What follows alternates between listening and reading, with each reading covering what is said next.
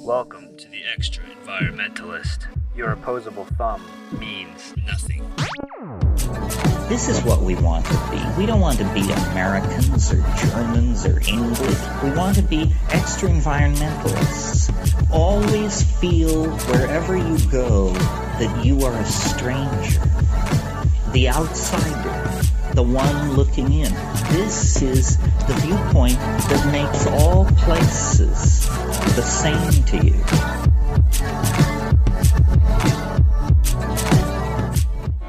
Grab a pick and a shovel, bring your cap and line. Don't forget the fuses and the dynamite. Better wear your knee pads and the safety toe. We're going to the truck mines where the coal is low. The 20th century saw a tremendous change and upheaval as the world strained to incorporate the incredible energy that lay within oil and coal. Governments reshaped themselves around a new power source and businesses boomed. On today's show, we talk with Dr. Timothy Mitchell of Columbia University about his book, Carbon Democracy, Political Power in the Age of Oil. We're going to be talking with Timothy Mitchell about the ways in which coal and oil made our ideas of what a political system does and what is possible through our political systems. We're going to talk about the ways that coal led to general strikes and the ability for labor to make demands on elites. We're going to be talking about sabotage, machines, the future of energy, and now that we're in an era of net energy decline, what that means for our government systems. After we speak with Tim Mitchell, we're going to be talking with Richard Heinberg about his new book, Snake Oil, the story that underlies all the hype on Wall Street and in the media about the shale oil bubble. I'm Seth, joined by my co-host Justin. You're listening to episode number 69 of The Extra Environmentalist. Down in the coal mine underneath the ground, where a gleam of sunshine never can be found, digging dusty diamonds, all the season round. Down in the coal mine underneath the ground.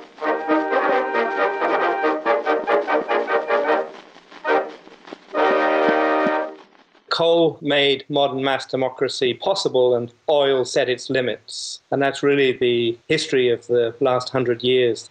The easiest way is to start with coal and the rise of modern mass democracy in the industrialized countries in the late 19th, early 20th century. Of course, it's always been known that coal gave rise to industrialization and the growth of large cities, and it was there that social movements struggled for the right to the vote for everyone and other aspects of modern mass democratic politics. But the book makes a much more specific argument about coal and democracy, because what coal did was it transformed the sources of energy. It transformed society from a system in which energy was gathered in a very dispersed way, in which energy was largely solar, if you like, in the sense that when people got their energy from wood and from animals and from crops and from rivers, they were dependent on forms of solar radiation for the replenishment, to a fossil fuel that was vastly more concentrated as a source of energy, but available in relatively few sites, unlike the very distributed availability of solar forms of energy. And that gave rise, on the one hand, to possibilities like industrialization, but also to an enormous vulnerability of the rich and the powerful. Because you could become rich and powerful through industrialization, but you were now vulnerable to the fact that your wealth depended on this one source of energy that came out of the ground in coal mines and moved along very fixed routes, rail lines, was unloaded by specific groups of workers and used in power stations and factories and in forms of transportation. What you had for the first time in history as a result was the possibility of organized workers shutting down an economy, something that had never been possible before, the threat that came to be known as the general strike, which was not just a strike of everybody in a country, but a specific kind of strike that usually began with coal workers and spread to their allies, those who were also involved in the movement of this new form of energy, the railway workers and the dock workers. It was under the pressure and the threat of shutting down an energy system that the privileged and the elites of the industrialized countries were finally forced to give in to the demands for the vote for everyone. And then for a whole series of other innovations that created the forms of social democracy that defined the 20th century in those countries. That is to say, beyond the right to the vote, the right to basic forms of healthcare, to a pension in old age, to insurance against industrial accidents and sickness, and to everything that made collective life suddenly much, much less precarious for large numbers of people. It seems to me that organized labor then only became a reality when fossil fuels became something that was widely available. Is that correct? Basically, yes. Obviously, there was a longer history of the attempt to organize labor in that way that arose with the rise of modern manufacturing and modern forms of energy. But it's interesting that as late as the 1870s, Friedrich Engels, a Marxist collaborator writing about the possibility of a general strike,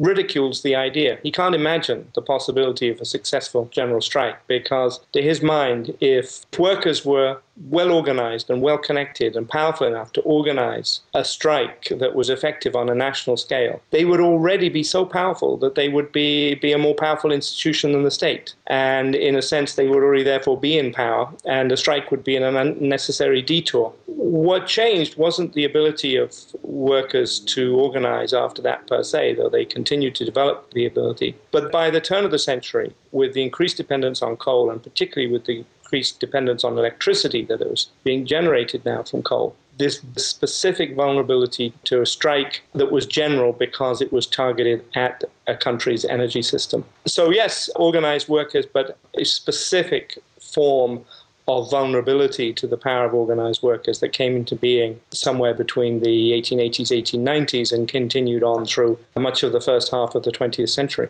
Now, just how large of a general strike are we talking about here? What would the impacts of one of these strikes really be? Because of the dependence on coal and because there were not at that point alternative sources of energy, oil was around, but it was used not to drive machinery and transportation, but as a lighting, as a source of kerosene for lamps. So really it's a dependence on a single source of fuel in the late 19th, early 20th century to drive industrial economies. So very rapidly, you could bring not just that energy system to a halt just by interrupting trains and docks and coal mines, but collective life in general. Food would no longer be brought by train to cities. Police forces could no longer be moved quickly around the country to combat the strikes. In every single way, countries have become vulnerable in a way that was, as I say, unprecedented. And because this needed alliances among different groups of workers across the country, it went not just with specific demands for better pay and better working conditions for those groups in the critical positions, but it accompanied this much broader set of collective demands for the right to unionize, for the right to then use the bargaining power of unions to demand other kinds of labor rights, security of job, pension,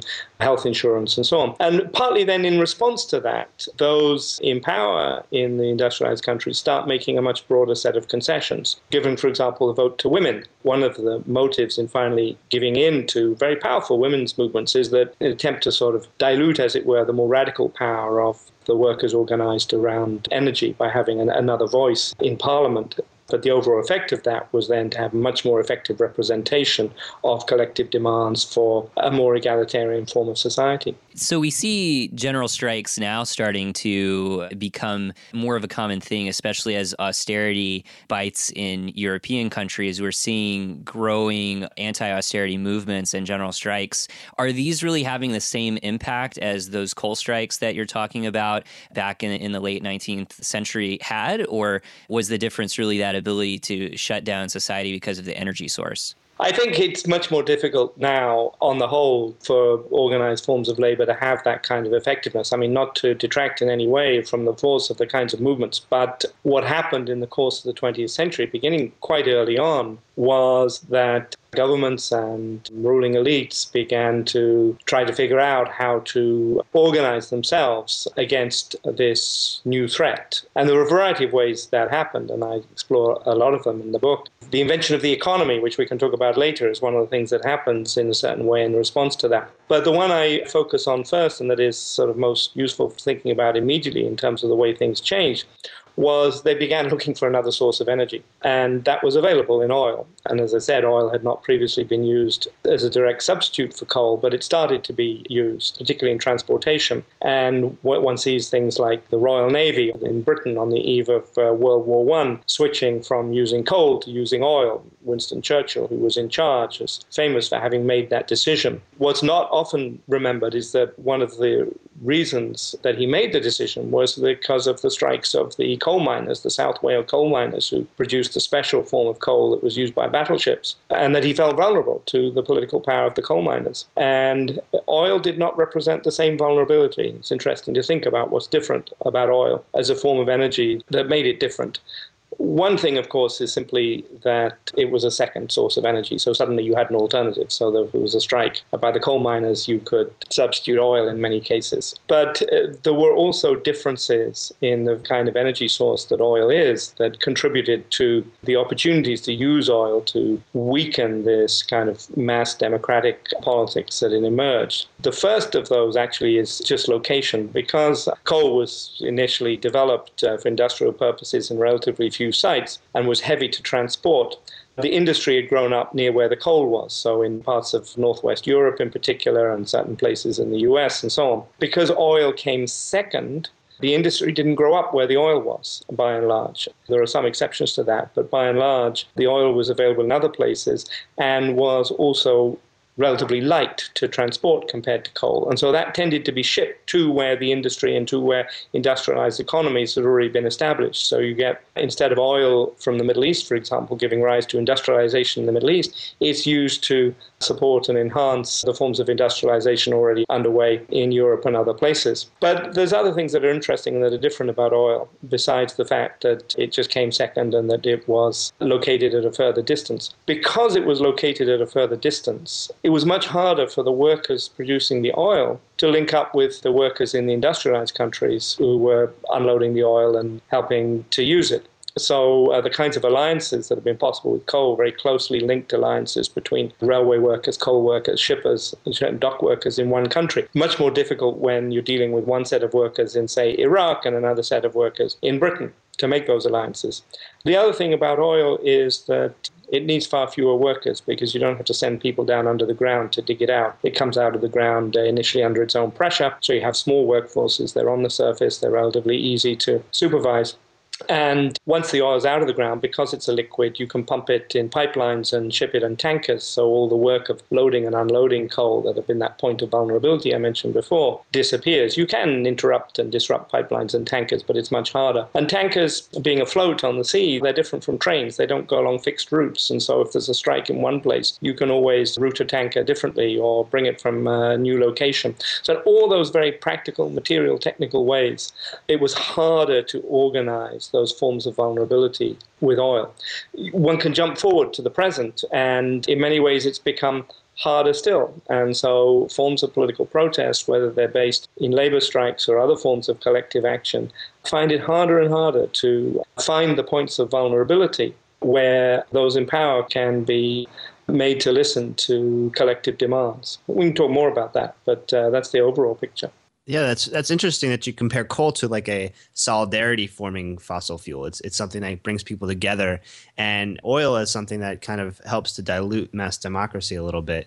I'm wondering if there's a comparison to the emergence of the internet, the mass communication paradigm that now exists. Is that comparable to the emergence of say, coal, now that people all have a voice and are able to spread information very quickly? Well, that's a very interesting question, and often the parallel is made between the internet and other contemporary forms of alternative energy, green energy, that are networked together or potentially networked together in new ways.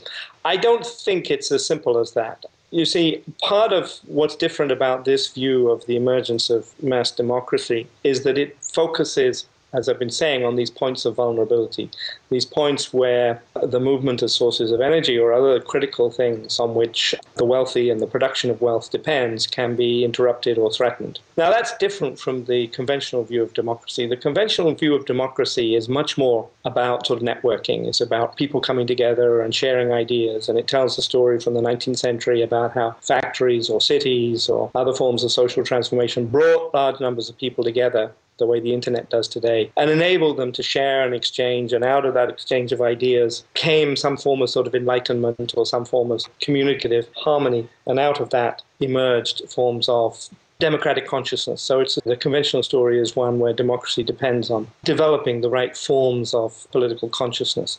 My story is very different from that for the 19th century and the early 20th century. I don't think the right consciousness is ever an issue. I think most people usually want a better collective life and a more egalitarian and less precarious form of living together. And they don't need particular technologies to tell them that. What the technologies were important for, as I say, is creating the points of vulnerability so that people who had always struggled for those kinds of things had a more effective way of making their demands felt.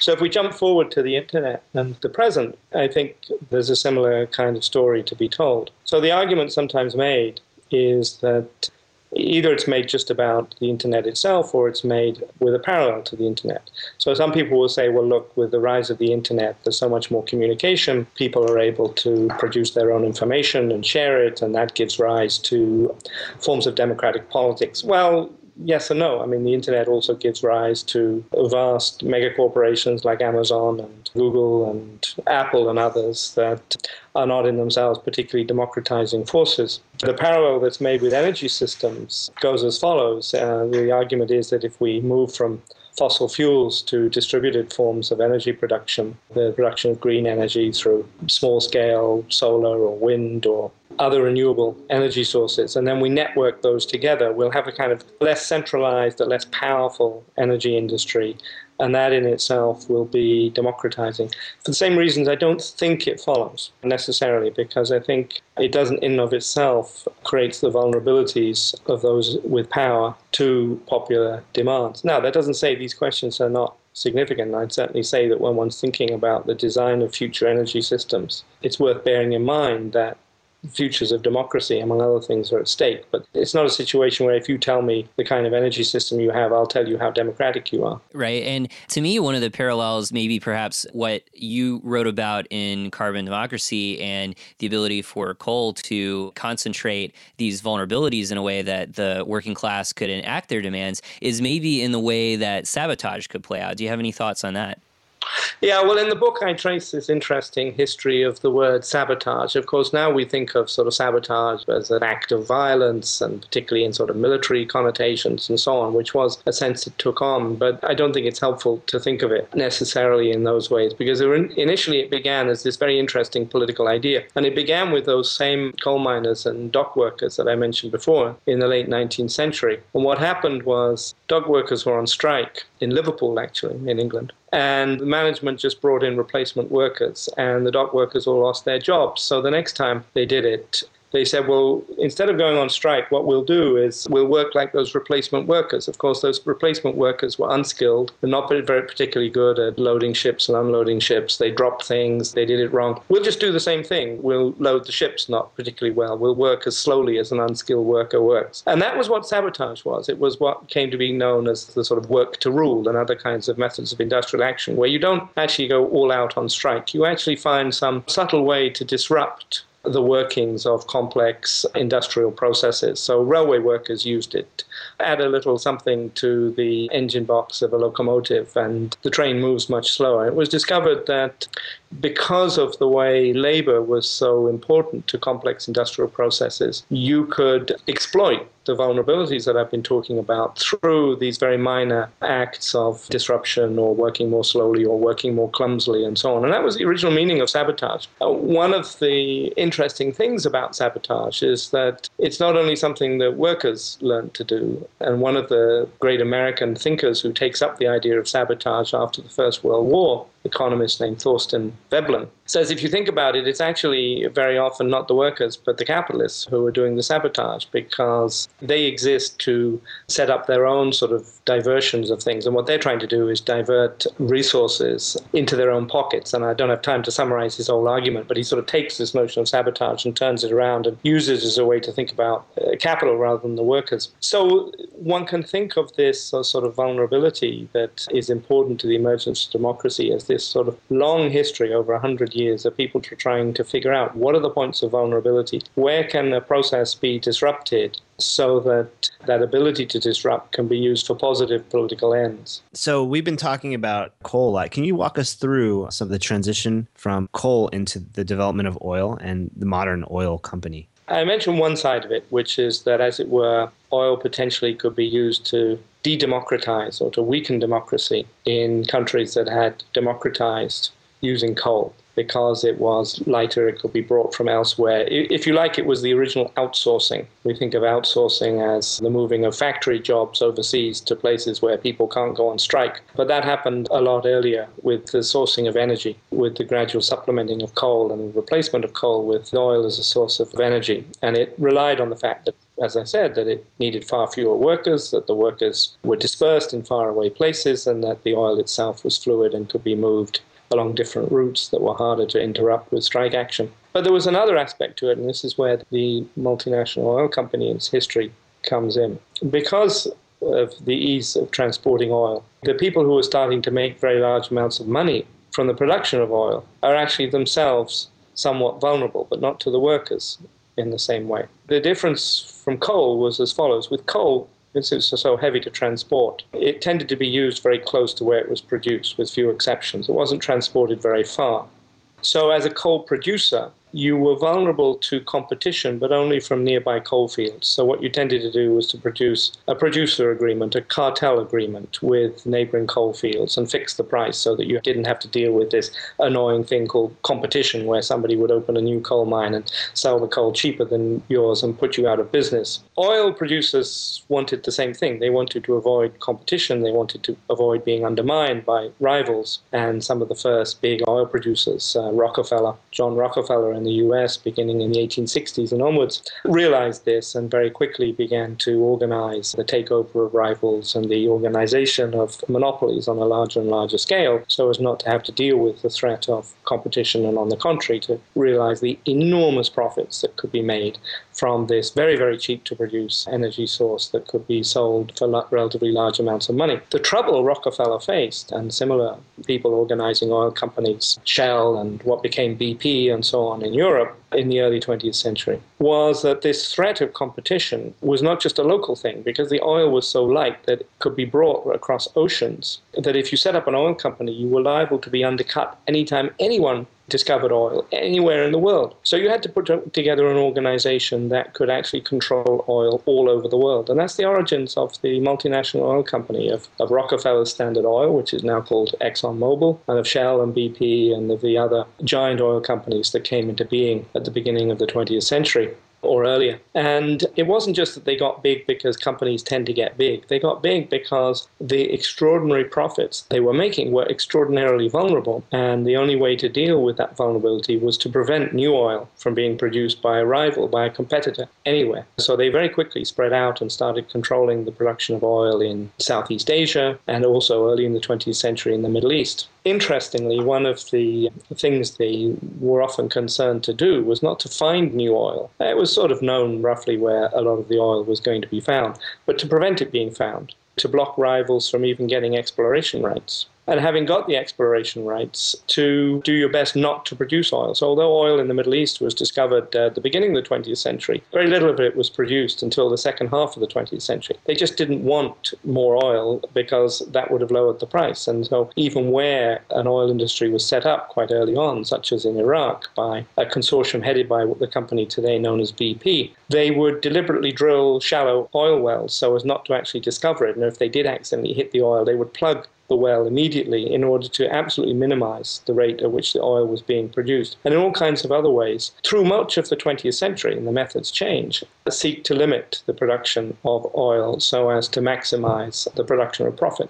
That's what the multinational oil company was all about. And so now we're looking at where we're sitting today, and oil is costing maybe about $90 a barrel for the price in the U.S. But what kind of price were we talking about that oil companies were charging for oil in this era in the early 20th century? Or how much did it really cost them to produce? Because the problem wasn't that there wasn't enough oil, it was that there was too much and that it was too cheap, and they were actually creating this scarcity through even addressing lifestyles too, right? We've gone through this enormous transition because we're now in this era where oil is increasingly difficult to find. And through most of the 20th century, the last 100 years, the situation has changed dramatically in the last decade as we've moved from a century in which there was almost always too much oil to a period now in which it's increasingly difficult to find. But just staying in the 20th century for the moment, there were other ways of attempting, as it were, to keep oil scarce, besides plugging wells and investing very little in development, but just trying to monopolize the rights to it. One of them, for example, was working very hard to keep the Soviet Union out of the world oil business. I mean, it was always talked about that somehow the Soviet Union was a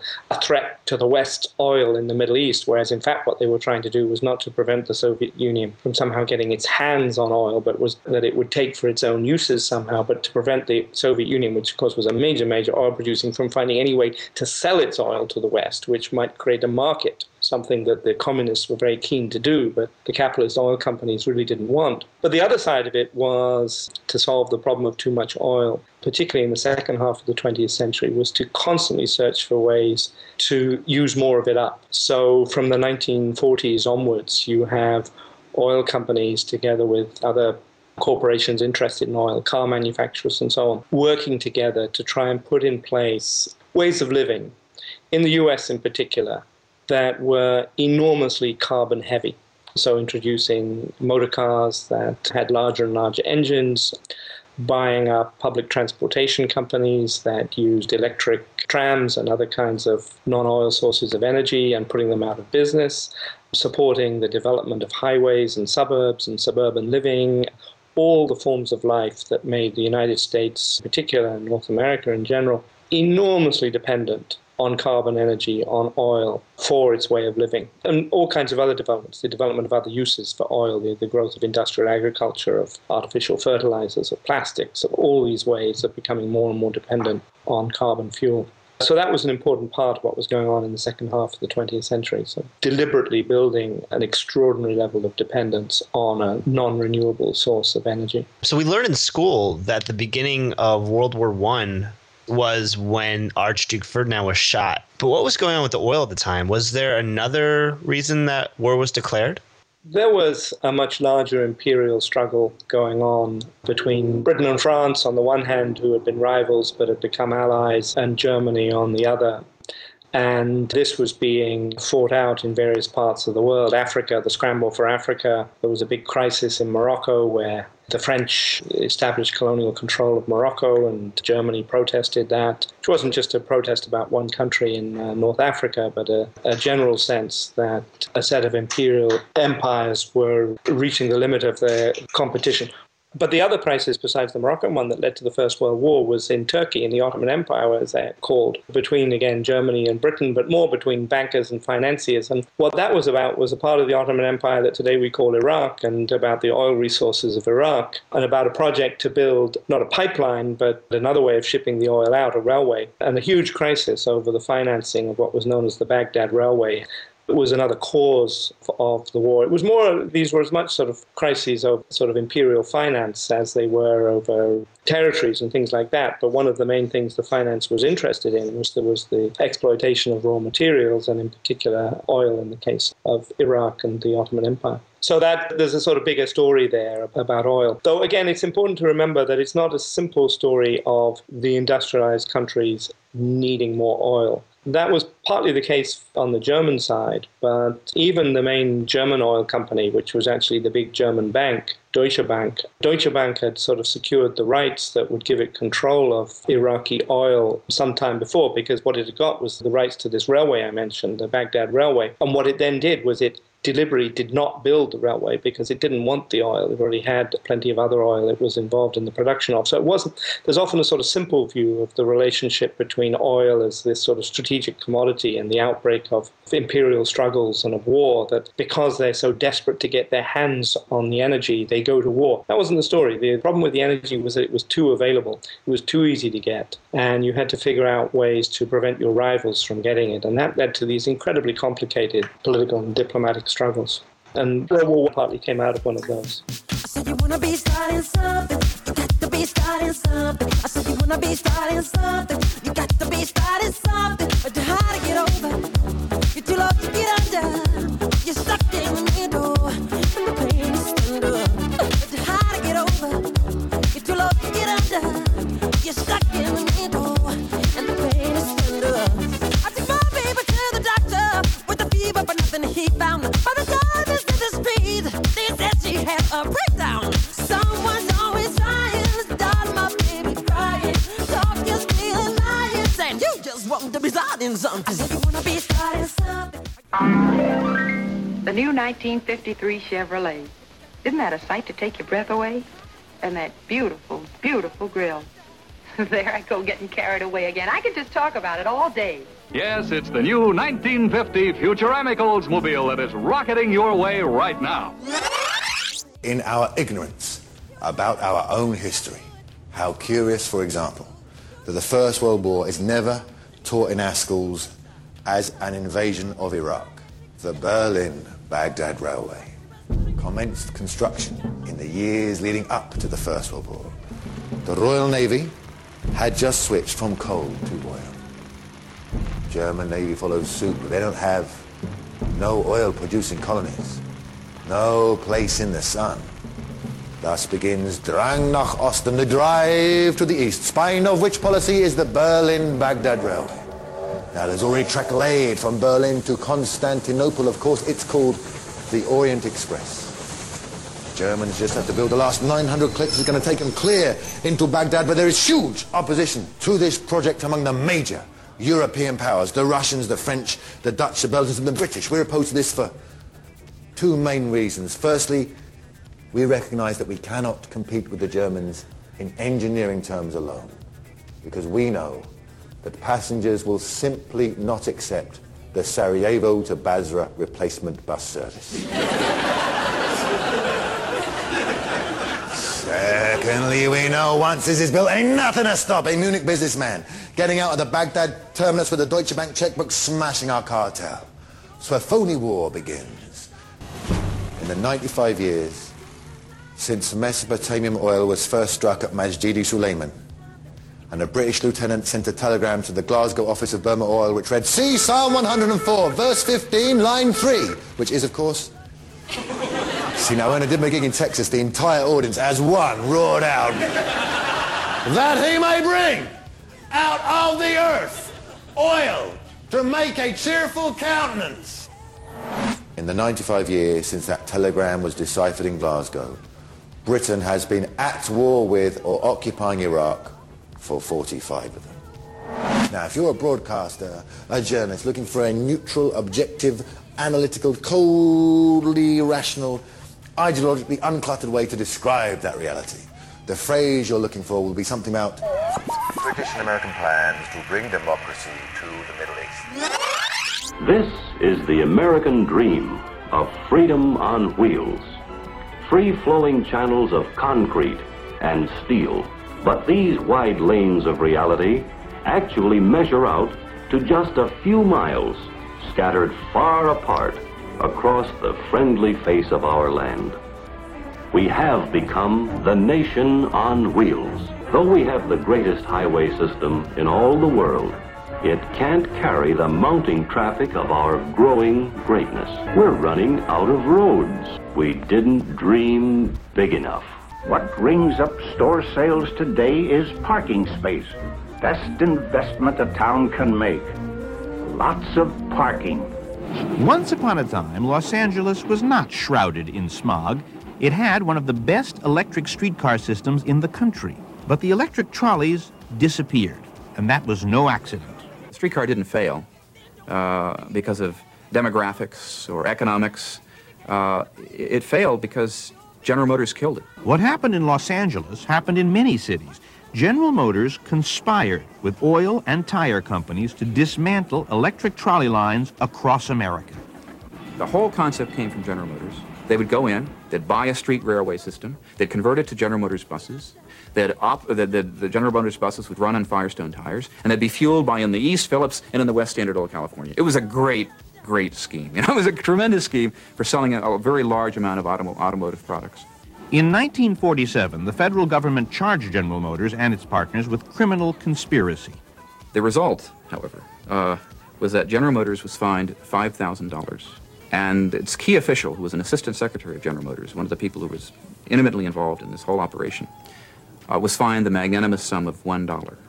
Now, you got to compare that with the damage that was done. Los Angeles today is trying to begin rebuilding its rail system, right?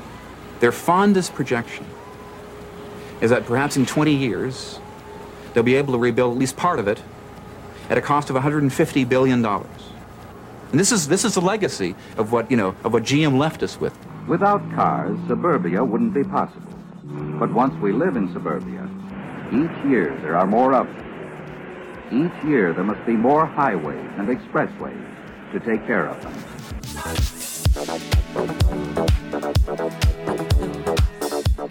You're listening to episode number 69 of The Extra Environmentalist. Today we're talking with Tim Mitchell about political power in the age of oil.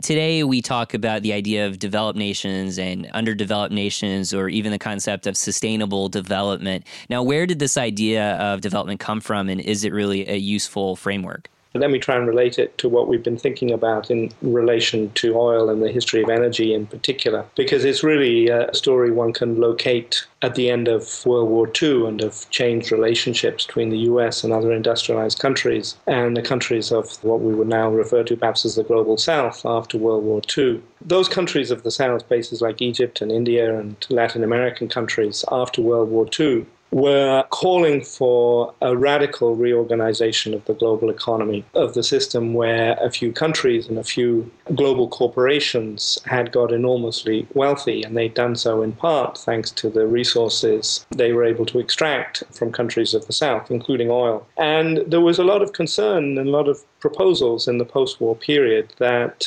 commodities from the countries of the South, oil and many others, should actually be under some kind of international regime, that they shouldn't be the property of individual multinational corporations, but there should be some sort of general scheme where commodities are produced, are shared, and there is some debate and there is some sort of democratic issue of where the profits from those commodities go. Do they go almost entirely to the corporations and the owners of the corporations that produce them, or should they go equally to the countries that produce them? And that was a real threat, of course, to those in America and elsewhere that profited from the production of oil and other raw materials. So they had to start thinking seriously after the Second World War about how to talk about the relationship and how to address these demands for a radical reorientation of how wealth was earned from commodities and a redistribution of that wealth. So the question was how to do that. And one of the ways to do that was to instead to talk about something called development. So in other words, not to talk about redistribution of wealth, but to talk about somehow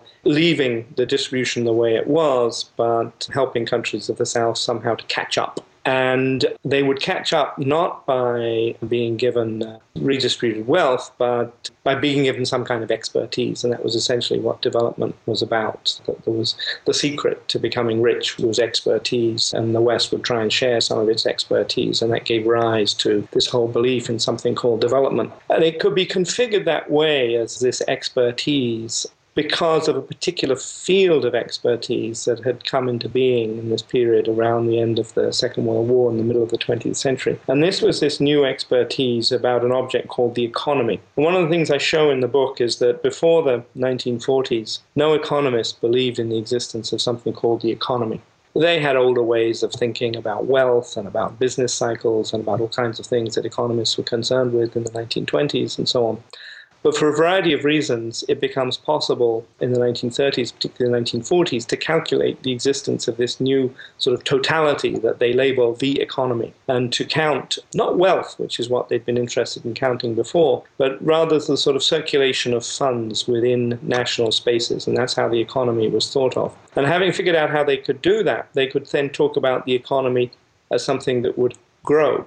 And that solved a problem, because it wasn't clear before when you talked about wealth increasing. There were always these sort of material limits, but the economy was something that was somehow sort of immaterial. It was this phenomenon of money moving between accounts, and it could therefore, didn't seem to be any limits to its growth. So you could actually organize all of politics, both national politics but also international politics, around this new goal that was called growth. Growth measured as the increasing size of this economy, which was not something getting physically bigger, but was this increased turnover and movement of funds measured in new ways using things like GDP. So that is where it became possible to think about the problem of the global south in terms of expertise and development, because if the US and Britain and other countries now had this new thing they thought of as the economy, then Egypt and India and every other country of the South could be thought of as having something called the economy, which was this discrete little entity that everybody had one of. So there wasn't this sort of global interconnected world. There were separate things called economies.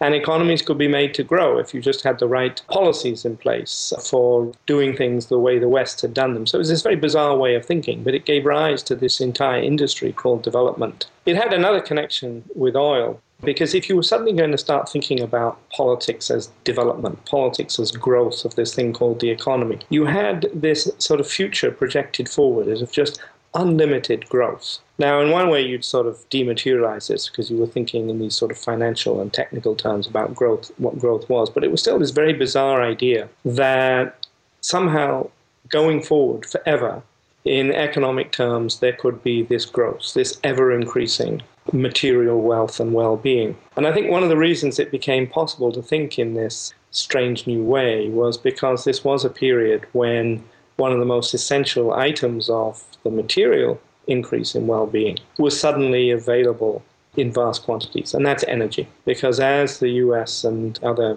companies start opening up and finally developing these new sources of oil after World War II, energy does become available, oil in particular, at an unprecedented rate. And at a rate that, despite all the efforts of the oil companies to keep the price of oil up, actually declines in cost in real terms for several decades until the 1970s. So there's a particular way in which this enormous availability of fossil fuels in the middle decades of the 20th century sort of underwrites this whole idea of development, of growth, of a future that is somehow seen as just ever-expanding material resources in a very new kind of way. I wanted to back up and make a point that you can't really discuss the economy without looking back at our money system and how it's developed back at the end of World War II. So the United States came out of World War II as a disproportionate amount of power in the world, and political power as well as production power. Europe was destroyed. All the production in Europe had been decimated by the war.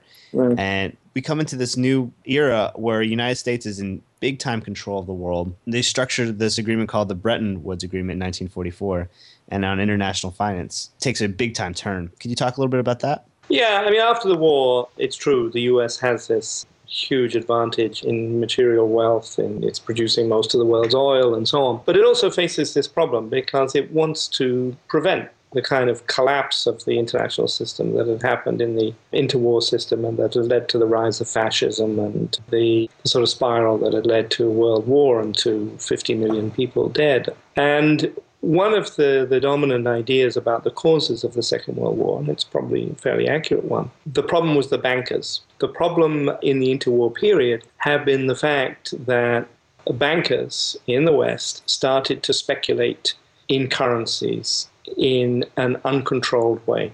And this had led to incredible instability in patterns of international finance. One by one, countries had been forced to abandon what was called the gold standard, the notion that their national currencies had value because they were based on reserves of gold. And the speculative actions of the bankers gradually destroyed the financial systems of countries. And as the financial systems collapsed, then it became impossible for people to organize productive life and to grow things and sell things and so on. And that had what led to the collapse of democracies in Europe and the rise of fascism and the path to war. So the question, this was quite clear if you look at the speeches of leading political figures in the US after World War II, is how do we rein in the bankers? And it's a question that, of course, is around today again. You have these bankers with this astonishing power to trade in international currencies, in the national currencies of different countries, to speculate in them because of that, because they sort of treat currencies as though they were a commodity that you buy and sell and try and make money out of. You turn the financial system of a country into this target of speculative behavior, which then wreaks absolute havoc. And we've seen that recently since the 2008 financial disaster, with a whole series of speculative financial moves against the economies of Europe. And this was a very live issue after World War II. How do we prevent that happening? How do we put in place a new financial system? They couldn't go back to the old gold standard. That had failed, of basing everybody's currencies on reserves of gold, partly because all the gold was in the US, because countries that were fighting the war had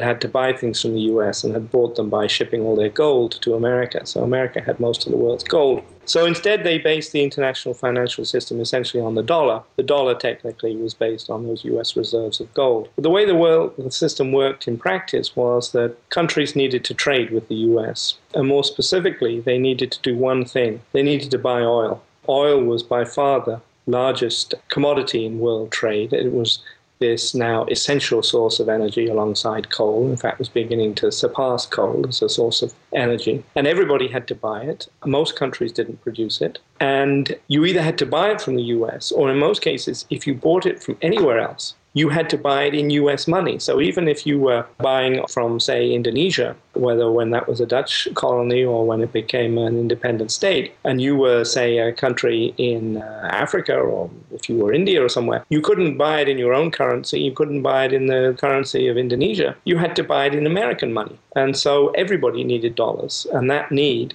through oil for dollars was what supported the value of the dollar and enabled it to work as the sort of anchor of the new global financial system after World War II. That all begins to collapse or be under enormous pressure by the later part of the 1960s, because what begins to happen is that more and more oil is being produced, and one of the places it's being produced is in the Middle East, a place where there's not much industry at that point and where it's difficult in the local economies to spend all the income that is being earned. And so there's this huge accumulation of oil income, petrodollars as it's called, and the dollar, what happens to those dollars starts to be a factor that's destabilizing this dollar-based international financial system by the 1960s. Also, the value of the dollar is starting to decline because of inflation and so on, so there's other problems. But it's very oil-linked to the kind of international financial system that emerges and that is eventually in crisis by about 1970, 1972, 3, 4, and so on. And now we're in a post-Bretton Woods system, and I'm wondering what the currency system created by steam power and coal really looked like, because our system now is very much an oil system. Back in the 19th century, there was really only one country on the gold standard, and that was Britain. And there's an interesting history that I go into in the book between the relationship between steam power and the sort of development of the British currency as a currency that can be based on reserves of gold. One of the things you have to be able to do is you have to be able to print money, mint money, let's say, before the days of paper money, and you needed steam power to be able to do that on an effective scale. So I talk about the way there was a particular relationship, again, between carbon energy, in that case coal, and a global financial system in the 19th century. Different again, and I just talked about the one relating to oil in the 20th century. In a certain sense, that oil-based system, at least in the fairly easy way in which it worked, or at least easier way in which it worked in the post-war decades, that had collapsed by the 1970s. And after the 1970s, and particularly as one gets towards the end of the 20th century, one returns to a system in which there's no standard on which the value of currencies are based. They become these speculative commodities in which banks trade and try to make profits. And we return to a system of enormously unstable speculative trading by the banks in national currencies, as well as an increasing number of other things that are treated as speculative commodities, chief among them actually oil itself. And it becomes enormously destabilizing for countries around the world. And one gets, from the 1980s onwards, a series of extraordinary currency crises in different parts of the world at different times that come out of that. So we're not really based on an oil system anymore since the 1980s, based on this system of speculators that are once again fairly out of control. We really are shifting into a different oil regime because the cost of producing and the cost of buying oil is so much higher than at the birth of the oil system in the early 20th century and late 19th century. And now we see one of the major problems of depending so heavily on a fossil fuel system with climate change being continually developed as a science with the Intergovernmental Panel on Climate Change and the Rio Summit in 92, where nations around the world are really addressing this issue of climate change. But there's nothing that's similar of a science of peak oil or of energy depletion. There's really a political movement on the issue of climate change, but not really for energy depletion. Why is that the case? Right. Well, and of course these two issues interact because, we haven't got time to go into the history of climate change, but that is the parallel history to everything we've been talking about, that while all that carbon was being brought up out of the ground in the form of coal and oil and burnt, it was ending up in the atmosphere and producing what threatened to be these irreversible and catastrophic changes to the global climate and to the very possibility of forms of collective life on Earth. And we shouldn't forget that other whole story that is also there in the book. But it is curious that as levels of CO2 in the atmosphere and the general problem of climate change became a topic of public concern, that happened to coincide with the fact that this era of fossil fuels was entering a new stage. And I talked about the transition from a period when oil was incredibly cheap, incredibly easy to produce through much of the 20th century, to a different situation today, where we've reached a point where more than half, it seems about half or more than half of the easy oil, the stuff that comes out of the ground relatively easily and cheaply, has been produced, and less of the conventional oil, as it's called, is available each year. So the conventional oil that flows from existing wells is declining so fast that the oil companies have to bring online the equivalent of a new Saudi Arabia every 3 years just to keep up the level of production, assuming we wanted to keep up the level of production because of the political obstacles, some of them organized by the oil companies, to put in place to preventing a transition to renewable energies. The world at present does think it needs to keep producing more and more oil, and it can't, at least of the conventional. So one of the things it's had to do is find these new sources of oil, unconventional oil, things like the bitumen in Canada that was started to be called oil sands, oil very deep offshore in places like the Gulf of Mexico, which gives rise to disasters like the Deepwater Horizon catastrophe, or these new so-called shale oil or tight oil that is not in conventional oil reservoirs but is just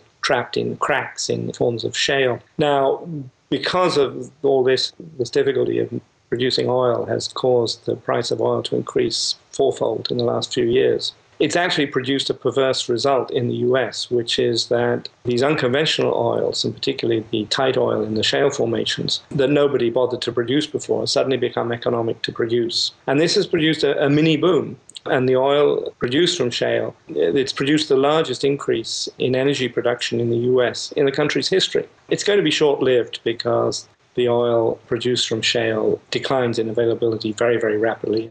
But it's produced this impression that there's no such thing as a problem of peak oil, which is rather misleading. It's also produced something else. Like any other boom, it lends itself to financial speculation. And following the 2008 financial crash, Wall Street, of course, was looking for something other than subprime mortgages to invest its money in. And it found it in this shale boom. Buying up oil and gas leases in the US is now the single largest land use in the continental US in the lower 48 states.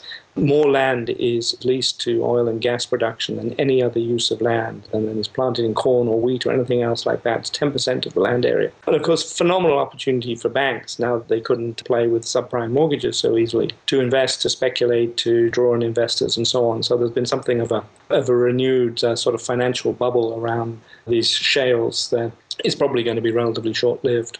So as oil prices become more and more unaffordable and it becomes really unaffordable to produce oil, it's inevitable that we'll see a change in business as usual in Washington and across the country, across the world, and especially in the United States, which is a country that has risen to power on the back of cheap and available energy. What politics will emerge, do you think, at the end of oil? Will it benefit the right or the left, or neither? Will we see a new party emerge to cope with this new landscape of expensive energy? Well, I think it's important to say first that we're not there yet. Oil has become much, much more expensive, but energy is still relatively cheap in the U.S., and of course the U.S. benefits from being an oil producer, an enormous gas producer, in a way that other countries don't.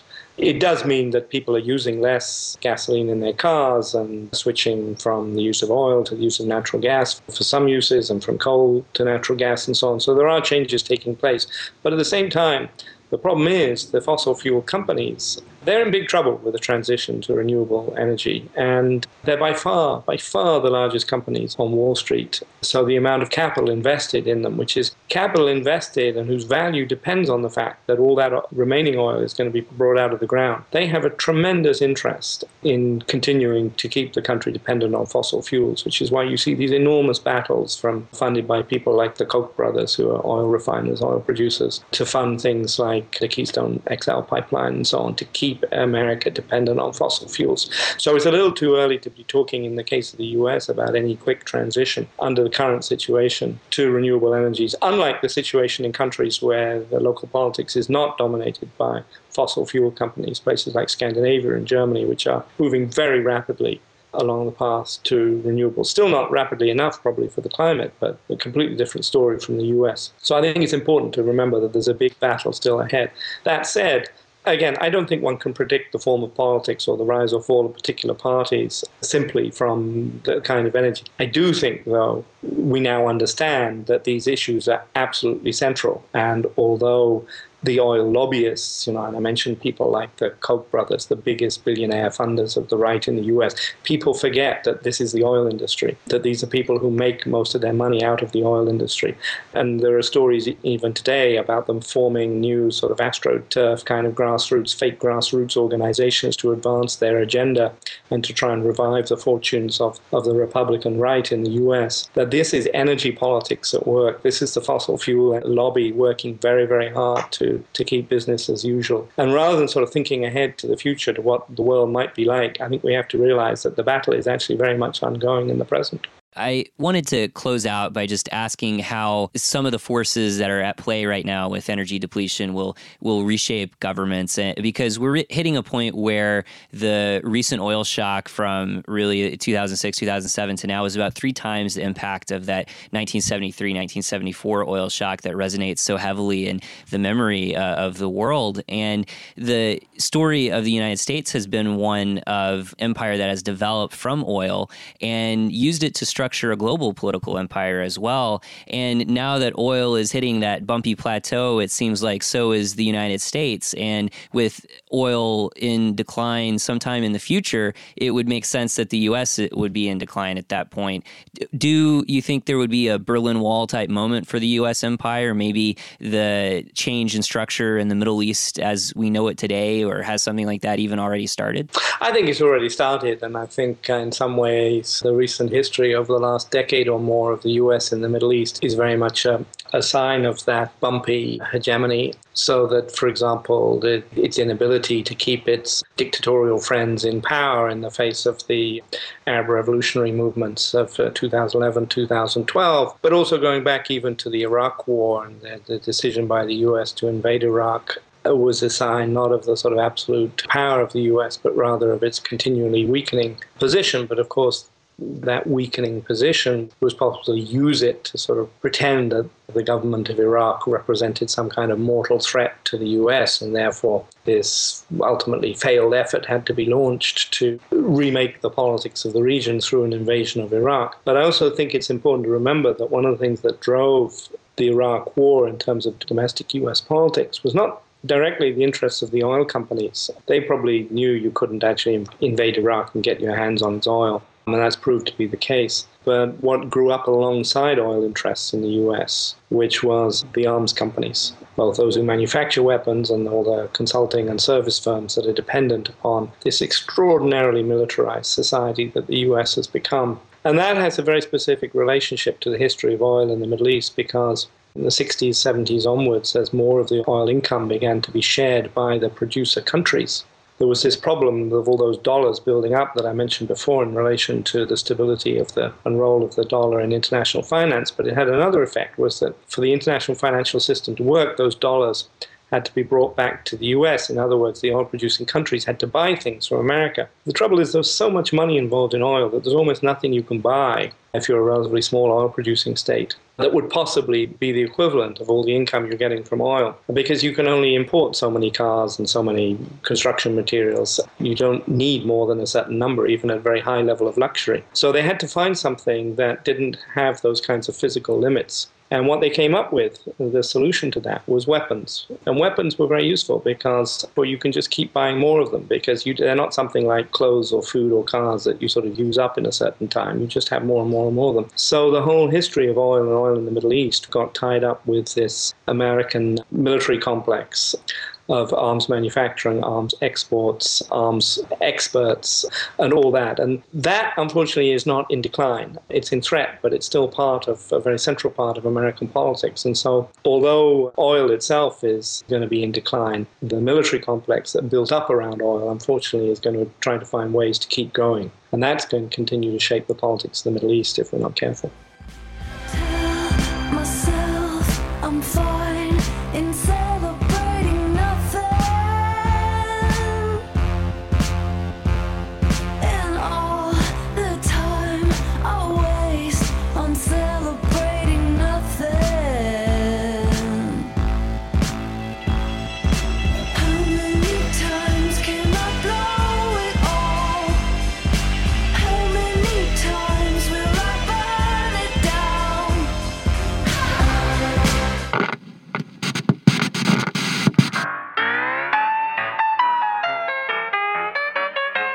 Come one, come all. Miracle Cures in town this night only. You can get all your bank's liquidity problems solved, your debts wiped away, your arthritis, your achy bones made to feel like those of a young child, your student debt erased, your dust bowls bowled over and turned into fertile soil. This cure can do everything. My name's Dr. P. Enchin, and I'm here with my esteemed colleague, Dr. H.E. Edgefund, and we've developed an innovative new medicinal technique to take all your bad debts, your bad ills, your bad problems, mix it in together with a magical mystery cure, and it'll all go away. Tell them about it, Dr. H.E. Edgefund. That's right, Dr. P. Enchin.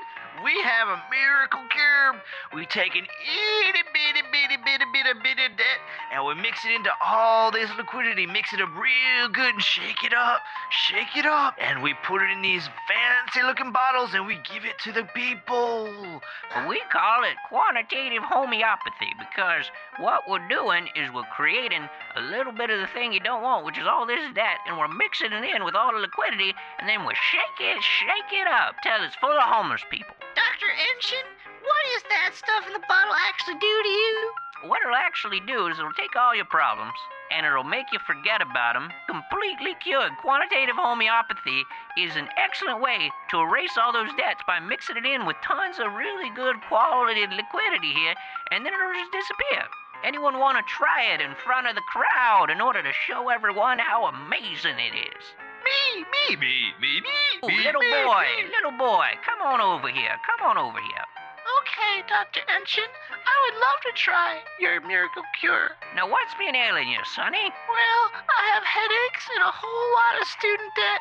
My mommy was flattened by a land baron who took over my house and built a railroad. Well, that sounds pretty mean of that land baron, but I think I got something that can cure you. Shake that up, Dr. Edgefund, and give it to this little boy. Try this miracle cure. It's sure to fix what ails you, boy. I see blue. I see green. I see whole lots of green. Oh, my. As you can see, the boy is experiencing what is commonly known as delusion. A whole lot of delusion. He's not going to remember that debt no more. He not only has forgotten that he's in debt and that his family's whole livelihood's been destroyed by the wealthy land barons, but he's also forgotten his identity, where he's getting his food from, and his mother's name. It's an amazing cure, and we call it quantitative homeopathy. Get your bullshit cure now. We don't need that kind of medicine in our town. Get out of here. This ain't no medicine. This is just a bunch of fraud. Get out of my town. Fraud. Uh-oh, Dr. Ensign, we better get running. Pack up all our stuff and let's head on to the next town. We'll make a fortune off our miracle cure. Quick, let's get out of here. This has been the end of Side 1, Disc 1 of Important Moments in Monetary Policy History. Please flip this disc over for more on special cures for your bank's case of dysentery.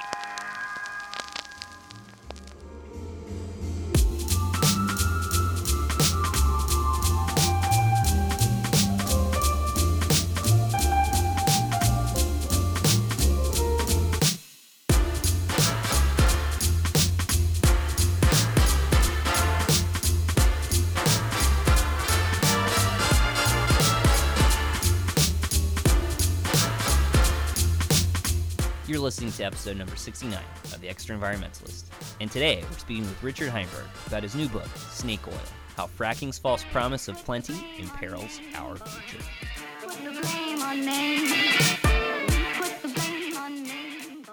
Peak oil is kryptonite to the oil industry.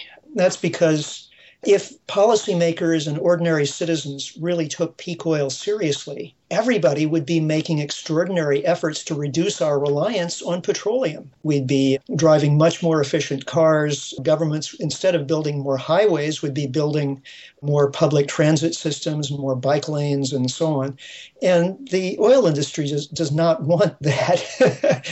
I've heard people say, oh, well, peak oil is just a conspiracy by the oil industry to raise prices. But I've been in this for years and years. I have seen no evidence of that whatsoever. What I see all the time is people within the oil industry who are technical people, geologists and engineers, once they retire and they feel safe to talk, they'll say, hey, look, our supply situation is really perilous and somebody should be talking about this.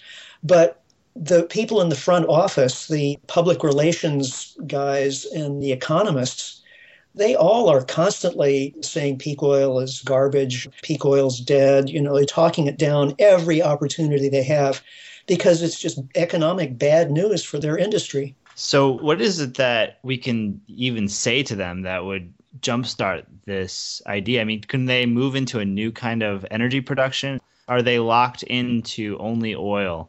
I'm talking about the people who are making the oil and gas right now. Yeah, they've locked themselves into oil and gas. I mean, that is their business, and they've made it clear. I mean, a few years ago, Chevron and BP were making big noises about getting into renewable energy, and BP rebranded itself as Beyond Petroleum. But most of those investments in renewables have fallen by the wayside, and Exxon is really the most brazen about it. They say we're a fossil fuel company, always have been, always will be, period, end of story.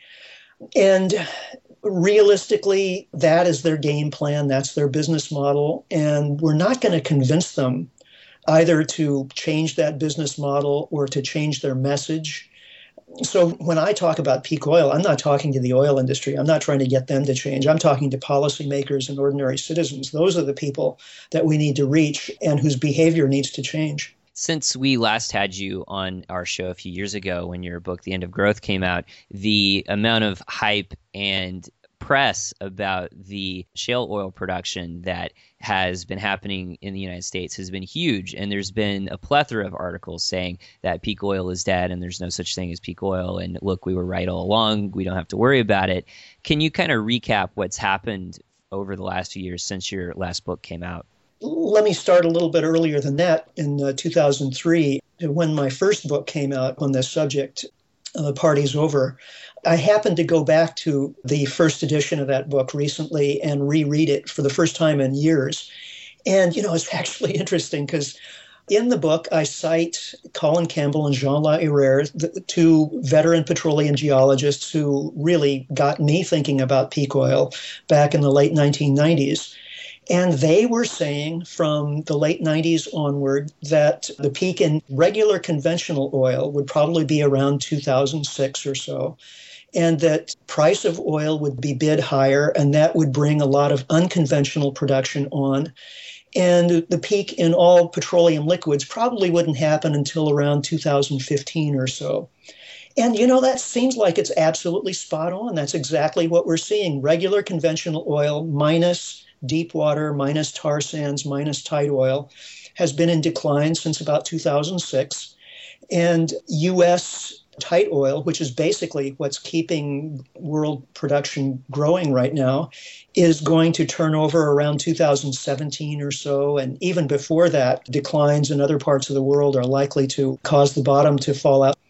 So around 2015 to 2017 is still a really good forecast for peak in all petroleum liquids. So, those who say that the peak oil thesis has been disproven really haven't even looked at it to know what it's saying. Over the last 10 years, the price of oil has skyrocketed. None of the peak oil critics forecast that. Over the past 10 years, the oil industry has had to invest twice as much in exploration and production as it had previously in inflation-adjusted dollars. Over the last 10 years, the oil industry has drilled twice as many wells as it did previously on an annual basis. Over the last 10 years, the oil industry has taken on far more debt because they're producing oil from much more expensive geological formations to tap.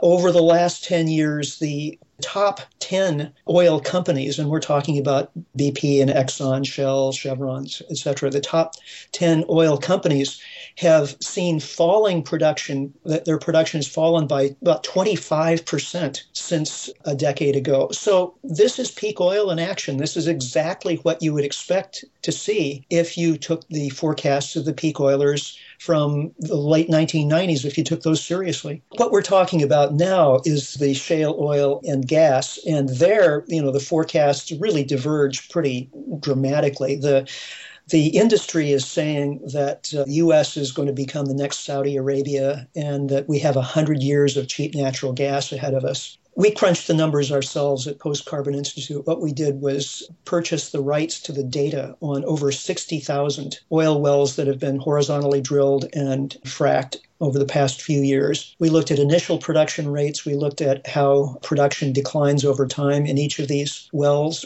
We looked at the geographic location of the wells. What we found is that in each of the geological formations, the plays where this stuff is being produced, there's a small core area or sweet spot, usually only a few counties in extent, where production is prolific and profitable. But those are being drilled out really quickly, and you get outside of those sweet spots, and initial production rates are lower, and the rate of decline in production is very rapid, often 60 to 80% in the first year. So what this tells us is that the forecasts of Saudi America and 100 years of natural gas really aren't based on good data. That's not going to happen. What we're going to see instead is U.S. production of tight oil and shale gas start to decline well before 2020. And again, that flies in the face of the forecasts that have been made by the industry and that have been taken up by policymakers. I mean, even President Obama has said that we have 100 years of natural gas. Well, this is highly misleading, and it's creating bad energy policy. And that's the snake oil in the title of my book. I've sat down with people who have bought into the shale oil and the Saudi America hype, and they've said to me, Justin, we don't have to worry about peak oil now because there's so much oil out there that's available. And what's really a statistic that someone who's sitting down in a conversation like that can pull out and say, no, actually, peak oil is a very real phenomenon, and here's one of the ways to indicate that it's actually happening? Well, one thing is with shale gas, for example, there are only a few important geological formations from which it's being produced. Haynesville, the Barnett, the Eagle Ford, the Woodford, the Marcellus, and a couple of others. Of those, only the Marcellus is currently seeing increasing production. In all of those other plays, The Barnett was really the first one to be exploited. The core areas have been drilled out. And so even if companies go in and start drilling more, they'll be drilling in peripheral regions where decline rates are very high. So production rates in all of those plays are falling now, except for the Marcellus, which was late to be exploited. And this is peak oil in action. It's happening actually faster with the shale gas and tight oil formations than it does with conventional plays because the decline rates are so savage. When you have production from each well declining that fast, that means you have to drill more and more wells all the time just to keep production steady, much less to grow it. So yes, we are still seeing increased production in the Bakken in North Dakota and the Eagle Ford in South Texas. We are still seeing increasing gas production in the Marcellus, but this is only going to be another 2, 3, 4 years. It's going to turn around. And, where will these prophets be then who've been telling us about this wondrous new production potential? Are they going to be eating crow, or will they be very quietly sitting on the sidelines or trumpeting some new boondoggle? So realistically, 100 years is really not that long, and maybe 1 or 2 generations. The real question, I think, is what happens next? What's coming next? Your forecasts from the 90s are really accurate. What do the forecasters say about what's coming next? For natural gas, the picture does not look good for the U.S. The U.S. is still a net natural gas importer. We import natural gas from Canada. Canada's supply of natural gas is gradually declining. Once production from the shale plays starts to decline in the U.S., we're going to see really substantial overall natural gas production declines because conventional natural gas in the U.S. has been declining for years. And it was the shale plays that sort of saved our bacon over the last few years and drove prices down. As a result of having lower natural gas prices, everybody was saying, well, now we can drive our vehicles burning natural gas. We can use natural gas instead of coal to generate electricity. The chemicals industry can come back to the U.S. because we have such cheap gas. Well, that's turned out to be a short-term phenomenon because the industry actually can't operate with current natural gas prices. It doesn't pay to go out and drill more because they're losing money on every cubic foot of gas they produce. So they're doing everything they can to raise the price of gas right now by holding off on drilling in some cases, but more so by trying to export gas to other countries. See, places like Japan and South Korea and Europe will pay a lot more for natural gas. So if they can build export terminals and start selling this stuff via LNG tankers, then that'll push up the price for natural gas here in the U.S. Of course, what that will do is destroy the U.S. chemicals industry again, cause the power industry to go back to burning coal, and everybody's going to wonder what the hell happened. We were promised 100 years of cheap natural gas, and it turned out to be like 5 or 10 years instead. Now, you mentioned earlier how the policy community has bought into the idea of having access to this cheap natural gas for the foreseeable future, and so a lot of decisions are being made at the moment that have very long-term consequences associated with lock-in effects to natural gas infrastructure or export infrastructure, as you were just mentioning. What are some of the long-term consequences that are occurring because of these decisions being made now? The export terminals are a good example, as you say, because billions of dollars are going to be invested in building these terminals. And by the time they're up and running, we won't have the extra gas to export. They'll be white elephants. It's just a colossal waste of money and infrastructure.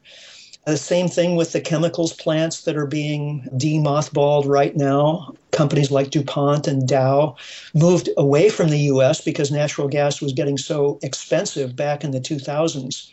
And so that now with cheap gas, they've moved back. And the irony is now they're in front of Congress arguing against natural gas export terminals, as are the utilities, which have been burning natural gas instead of coal. But here we have U.S. energy policy that's basically been bet on this natural gas boom. We have new coal regulations coming in for new coal power plants with the EPA that they're not going to be able to meet because carbon capture and storage is just impractical and too expensive. The only thing they're going to be able to do is to run the current coal power plants at full steam and burn natural gas for peaking purposes because natural gas is going to be too expensive. It just throws all of our national energy policy into the waste bin. We should be and should have been building a lot more renewable energy capacity. And if we had done that, if we still do it, we'll be in much better shape. But the oil and gas industry is really to blame here for all of this hype that they've put out about natural gas. I'm wondering about what's happening with fracking and how it's affecting communities. And can you talk a little bit about the impacts and the psychology about what's happening around the communities where fracking is actually occurring? You know, the industry prefers to drill in poorer communities for tactical reasons. People in poor communities desperately need the income. They need the jobs, they need the production royalties, the lease fees, and so on. So if you drill in a poor community, then even if something goes wrong, if there are environmental and health impacts, people are likely not to talk about it very much because if the drillers leave town, then so does all the money. So there's that. And then there's also the question of what happens if somebody does have a bad health impact or their water is polluted.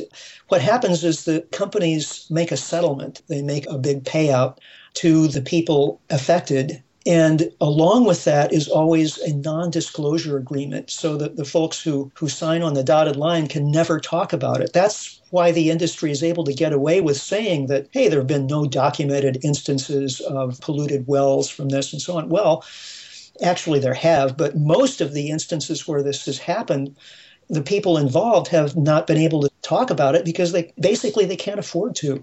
I had a question about why it is that so many activists who are very focused on the terrible consequences of climate change have misunderstood a lot of what's going on in relation to shale gas and shale oil and tight oil. So a lot of climate activists have minimized the dialogue around peak oil. So why is it so difficult to understand what's going on in relation to the current oil boom that's underway? The analysts who have done the numbers are few and far between. There's Dave Hughes with Post Carbon Institute. There's Art Berman, who's an independent petroleum geologist down in Texas. And Bill Powers, who's written a book on the subject, who's an energy analyst. And there aren't that many more that I can point a finger to. I mean, they've done really good analysis. And Dave Hughes' analysis on this, for example, is probably the most comprehensive that's ever been done, including by the International Energy Agency and the U.S. Department of Energy. And it's available, by the way, as a free PDF download. It's about 180 pages long. You can download it from shalebubble.org and read it for yourself. It's a comprehensive piece of work. But who hears about it? What people hear about is the commercials on radio and television and NPR and the ads in newspapers and magazines from the natural gas industry, all telling us, this major PR effort telling us that we have this abundance of the fuel and don't worry, be happy, go to sleep, drive on. We've all got it taken care of. And I had a question here about environmental organizations and why they have spoken support for natural gas as a bridge fuel. Yeah, I wanted to address that. Everyone is desperate to reduce carbon emissions. And if natural gas produces fewer emissions than coal is like the worst of the fossil fuels. So anything we can do to reduce our coal consumption, well, that's a step in the right direction. So if suddenly we have 100 years of cheap natural gas, well, that's good news for the climate. That gives us some breathing room, some time, a few decades in which to build out our renewable energy infrastructure. So some of the big climate organizations have basically signed on and said, yeah, we support fracked shale gas because that helps us achieve our climate objectives. And I think the U.S. federal government is basically towing the same line. The EPA, which should be warning us about the environmental dangers of fracking, the air quality and water quality issues, the human health impacts, and so on. The LA Times published an article about 3 weeks ago revealing evidence that EPA field scientists had good evidence linking fracking with serious water quality issues, but their higher ups in Washington at the EPA basically deep sixed that data. Oh, wow. They put it in a locker and and threw away the key. Well, why would that be? It's because everyone is so concerned about climate, and the only way the U.S. is able to make, substantial progress in reducing its carbon emissions over the short term is by burning less coal and more natural gas. So people like Obama and the EPA and the big environmental organizations are coming down on the side of the natural gas industry. But if you understand the short-term nature of this, the bubble-like nature of this natural gas boom, then it's not a bridge fuel at all. It's a bridge to nowhere. All these people who say that peak oil doesn't exist and that these long-term implications of peak oil are not very serious. And these are perhaps family members, friends who don't really understand the gravity of the situation. I'm wondering what a society ends up looking like that goes through this peak oil crisis. I mean, you can't drive your car anymore, obviously, and plane travel becomes a thing of the past. And actually, a 24-hour energy world becomes something that's a little bit hard to do as well. Right. What does a society look like that hits this? Yeah, well, those are long-term outcomes. Over the short term, over the next few years, what we're likely to see is just more volatile energy prices and a contraction in oil production that starts to drive certain industries toward the edge. The airline industry isn't going to fold up and go away overnight. They'll just downsize. They've already started downsizing over the last few years just as a result of the high oil prices that we have seen and are currently still seeing. But that process is going to speed up. The experience of, being able to go to the airport and have a cheap, comfortable flight to almost any destination on Earth, that's going to gradually wind down.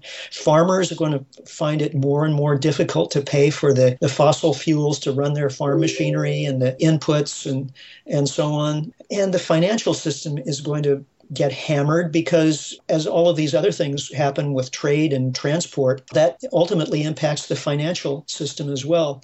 So a peak oil world looks basically like what we've seen since 2008, only worse and getting worse all the time.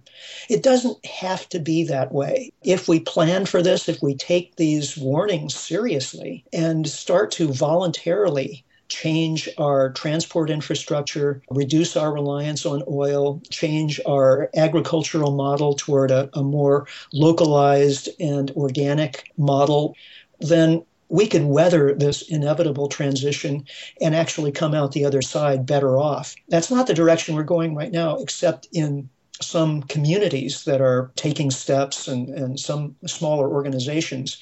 But if you look at national policy and global policy, it ain't happening. So as a last question today, I wanted to ask what it is that no one's really talking about when it comes to looking at the whole fracking issue that maybe you came across when you were writing Snake Oil. And also if you could talk a little bit about who the book was written for and also how communities are fighting back. Yeah, well, the book is largely written for people who are out in the fracking land, I guess you could call it, where this stuff is happening and are trying to do something to rein in the companies that are doing this. And there are hundreds of small environmental organizations that have sprung up almost overnight. And these are not big professional environmental organizations. And the people involved are not professional environmentalists. They're people who are being directly impacted by the noise, the smell, the bad air, the bad water. And they're seeing what's happening to their community economically and environmentally, and they're getting together and trying to do what they can.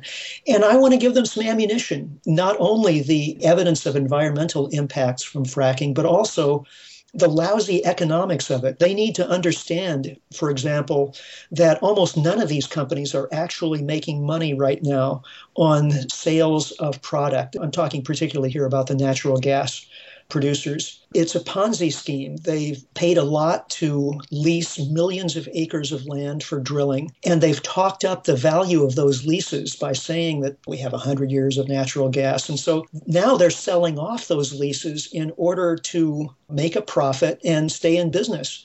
Instead of making profit on selling natural gas, they're profiting from mergers and acquisitions and lease sales. And the industry is a financial bubble in the classic sense. It's like the real estate bubble of a few years back and the dot-com bubble a few years before that. And that bubble is popping. As we read that Shell, for example, is writing down $2 billion worth of shale assets that it purchased from some of these smaller companies, that's just the tip of the iceberg. It's happening with company after company.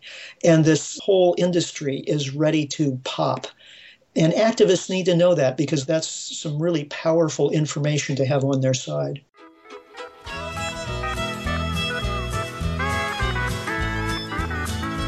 This old rig's a-getting shaky, this old rig's a-getting old. This old rig lets in the rain and this old rig lets in the cold. But I guess it ain't no wonder, 'cause it's 29 below, that I'm going back to Texas soon as I make just one more hole. Ain't gonna need this rig no longer, ain't gonna need this rig no more. Ain't got time to wash the drawers, ain't got time to wash the floor. Ain't got time to all them motors nor to mend no spinning chain. Ain't gonna need this rig no longer, I'm a-getting ready to make a change. And that closes out our conversations with Tim Mitchell and Richard Heinberg about the history of the 20th century and oil and coal. And one thing that just blew me away in talking to Tim Mitchell is considering that there was a time in human history when we didn't have an idea of the economy. And it seems like it's the goal of so many politicians now of talking about the economy and the health of the economy. But there used to not be the economy. It was something else. There was economic activity, there were businesses, and there was, goods and services being moved, but there wasn't an abstract idea of an economy that could just keep growing forever that could be healthy or sick on its own. For people living in our time, economy has kind of become a buzzword to represent the health of our society. What's happening in our world? Is it going well, or is it going poorly? And that can all be determined by the health of the economy. Are we spending enough to make our economy grow, as the politicians tell us to do, or are we not? And this is something that is very new and has been in large part been perpetuated by the use of these fossil fuels and coal and gas in particular. And I think a realization is starting to hit in a lot of even mainstream economists that economic growth is not coming back in the way it used to. And you see this with one of the articles that Josh shared on our Facebook page. And it's called Krugman Goes Splat, and it's actually written by Richard Heinberg, and it's on resilience.org. And it's basically Richard's commentary on Paul Krugman's recent op-ed in the New York Times called A Permanent Slump, where he's basically saying very similar things to what Richard Heinberg said in his book, The End of Growth, where Larry Summers got up at a recent IMF conference and started talking about all the headwinds to growth and why, we may not necessarily be able to grow our economies like we used to. And because Larry Summers is a well-respected person inside of the world of people that economists respect, and he's saying this sort of thing, then maybe there's some actual truth to it, even though it totally ignores all the people who have been making that case for many, many years, from ecological economics, from peak oil, from the biophysical economic side of the world. And I think that because no matter what happens with quantitative easing, all of these policies that have been trying to stimulate the economy and nothing's working, economists are starting to begin to figure out that maybe their models aren't working the way that they used to. Maybe, this whole world that we discussed with Timothy Mitchell today that used really easy to get oil and relatively easy to get coal at the early 20th century to create our political systems and our societies, that era is gone and it's not coming back, although they haven't necessarily made the connection to the oil side yet. And when you have a whole system that's based on abundant oil, that's based on abundant coal and cheap energy, that funds the food system, that funds our transportation system, that funds our whole foreign policy pretty much, it's hard to imagine a world that doesn't rely on these large cheap energy inputs that we have for so long in most of our remembered history based most of our decisions on. And this is in government, this is in economy, this is in business, this is in most of the parts of life that we interact with. And it comes back to the theme that we discuss on long-term thinking and how political and social systems have really very little capacity for long-term thinking. I was listening to a talk by Terence McKenna the other day, and I heard this little story that he told that really illustrated long-term thinking, and I just wanted to play it here, and we'll link to it in the show notes. We tend to operate along very short-term goals. It's very hard for us to put in place a project that looks 40 or 50 years ahead. It was interesting. A couple of years ago, there was an article in the Whole Earth Review about a chapel at Oxford that the main beam of this chapel, which was an oak beam about so by so, was rotted through with worms and had to be replaced. And it was no problem because 800 years ago, an English king planted an oak tree that was to be grown for the specific purpose of replacing this beam when it should need to be replaced.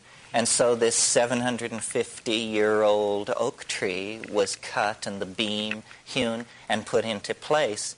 And it inspired them to plant another oak tree, which is not a bad idea.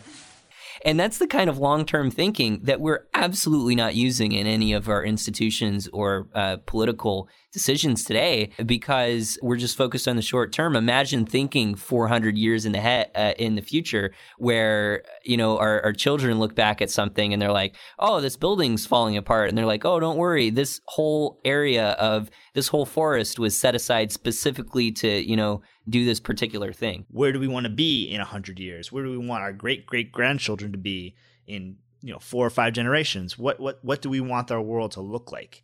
And this is the kind of vision that our political leaders need to have, and we don't get that. Yeah, and does it really matter if tight oil and shale gas starts to decline in 2015 or 2019 or 2020? That's all within a few years of each other. On the 20 or 50-year time frame, it doesn't matter that much at all. It's still the same outcome whether you look 20 or 30 years down the road. And for some reason, our political leadership in our society just jumps on these short-term spikes or trends or whatever because it confirms the belief that they want to have on energy dependence or the ability to, continue infinite growth economies without really understanding those implications. And it's really sad to see. But one last thing I wanted to jump on in reference to today's conversation is I thought there's a really interesting dynamic that Tim Mitchell brought up about how coal mining actually allowed people to enact labor demands because they could then, shut down coal trains or go on strike at the mines.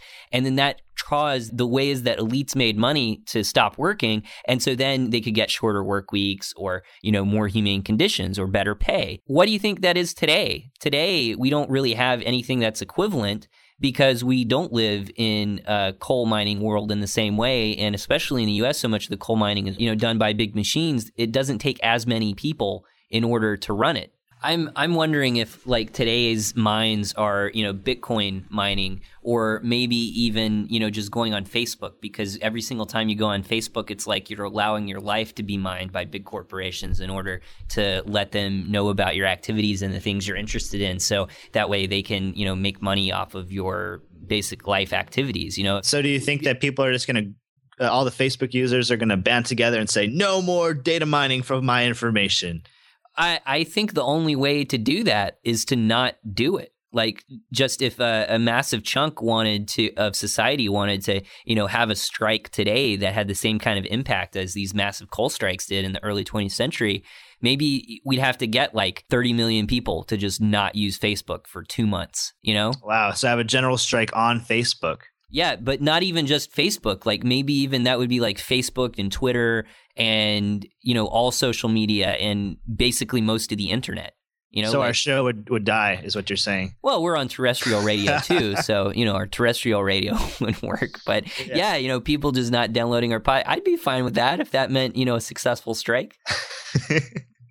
Well, it's true. And people maybe just shutting off their cell phone for an hour a day. That might be something small to start off with. Don't use your cell phone for an hour at noon or something like that and see what happens. Yeah, I think that's a good way to start. I mean, I thought it was so fascinating that the idea of sabotage started when workers would, instead of going on strike, they just work poorly. They just do their jobs really poorly. Everyone could. It seems to me like a lot of the people in some of the corporate jobs I was familiar with, they were doing sabotage every day because they just didn't want to be there. Well, if you're talking about sabotage by doing poor work, you walk into pretty much any cubicle farm and you'll see a lot of examples of sabotage going on right there. Yeah, definitely. It's really interesting. But that just brings up some news stories that kind of tell the same story from a different angle. And one of these was from earlier in the month of November this year from Al Jazeera America, talking about how the median wage in the United States has fallen to the lowest level since 1998. Not only is the net energy in the world declining, it's having a huge impact on not only economic growth, but also just the incomes that everyday people are able to have access to. And so the median wage, where basically half of workers make more and half of them make less than this value, ended up at $27,519 in 2012. And this is just another example of that disappearing middle class, that downwardly mobile middle class that seems to be just on the rise. These are people who are not making any kind of money that's a sustainable wage. I mean, $27,000 really doesn't buy you much in these days. Yeah, and I think a lot of people are seeing the kind of frustration that's growing where, everyone had this idea of continual opportunity where you would have access to better jobs or better parts of a career, or you'd have access to even a 2 or 3% raise every year to keep up with inflation, and they're not getting it. And the way a lot of people are responding takes us into the next story I wanted to touch on, which is from Fortune magazine on CNN Money, called What I Saw at the Doomsday Prepper Convention. And we posted this one on our Facebook page, but it's about a guy who went to one of the many increasing kind of preparedness conventions. And he went to this and he thought it'd be crazy people who are, prepping for the apocalypse. But it's really just middle-class families, in a lot of ways, former middle-class families who are in suburban neighborhoods who aren't really in this stereotypical doomsday prepper kind of world, but they're just looking for, non-GMO food, organic food, and they're looking for more personal resilience in their life in case, the grid goes down like it has for so many people across the U.S. because of all the crazy storms that have been happening over the last few years, or even if it's just learning to do more things on their own without the need of electric appliances, becoming more energy self-sufficient. Lots of people are starting to get into that because they're seeing how fragile and unhealthy the system is. And they're also thinking, this thing really could break down. It's looking more and more like there could be some kind of large-scale social unrest just because of the issues with the median wage stagnation that we just brought up. And it's not like we are being blindsided by this stuff. This has been happening slowly and increasingly more and more.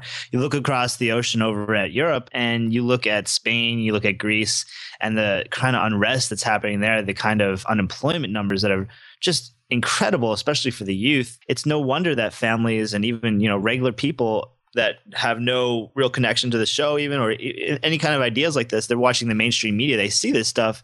It's no wonder that they're getting afraid. It's no wonder that these kind of conventions, these kind of prepper doomsday conventions are popping up more and more because this stuff is happening. And it's not just shows like ours that are reporting it. It's the regular media that's reporting it. This is a mainstream media source, CNN Money, going out to these prepper conventions. And I've seen stories in the New York Times about, meeting with preppers and all these things. So it's definitely a subculture that's spreading because people are realizing the vulnerabilities that are happening in our society. And as we were discussing with Richard Heinberg today about the short-term thinking that's behind all the media hype on the fracking boom, now there's stories coming out as many oil companies are experiencing write-downs due to their shale assets, and many of these shale gas plays are starting to decline or at least not grow as fast. You're seeing stories like this one that we're going to link to in the show notes from the USA Today, which is the headline saying, could the fracking boom peter out sooner than the Department of Energy expects? And it jumps on this report from the Post-Carbon Institute that David Hughes puts out on how it's a temporary bonanza and how fracking is not going to make America energy independent and how this really is a very short-term thing. And that was a really fringe view even a year ago because so much media was focusing on all of this new oil and gas that was coming coming out of America. And now, because it's an undeniable truth that this kind of thing is going to be very short-lived, it's making it into mainstream news sources like the USA Today. It's basically just extending that life of the oil production just a little bit more and making it just a little bit more tenable to keep pulling that oil out of the ground. But it's not a long-term solution at all. It's nowhere near the long-term solution that we're looking for. And like we were just talking about, long-term solutions are really the name of the game when you're talking to sustainability of a culture. And fracking is really not going to get you any closer to that. Yeah, it's the absolute opposite of planting that tree for the church beam that needs to be there several hundred years down the road. But some of the people who have been thinking long-term about our show and have been really appreciating it have been the amazing people who continue to donate to our podcast that allow us to do incredible things like getting a new Dropbox for Business subscription that will allow us to have a really solid archive of all of our shows. So that way we can share it with our editor, Kevin, who will now be able to use our Dropbox interface than, having to bring external hard drives over my house and transfer files all at once. So that's going to be really incredible. So we're really fortunate for that. And some of the people who have helped to make that happen are some of our amazing listeners, like Nancy in Colorado, who wrote in and said that she can't thank us enough for our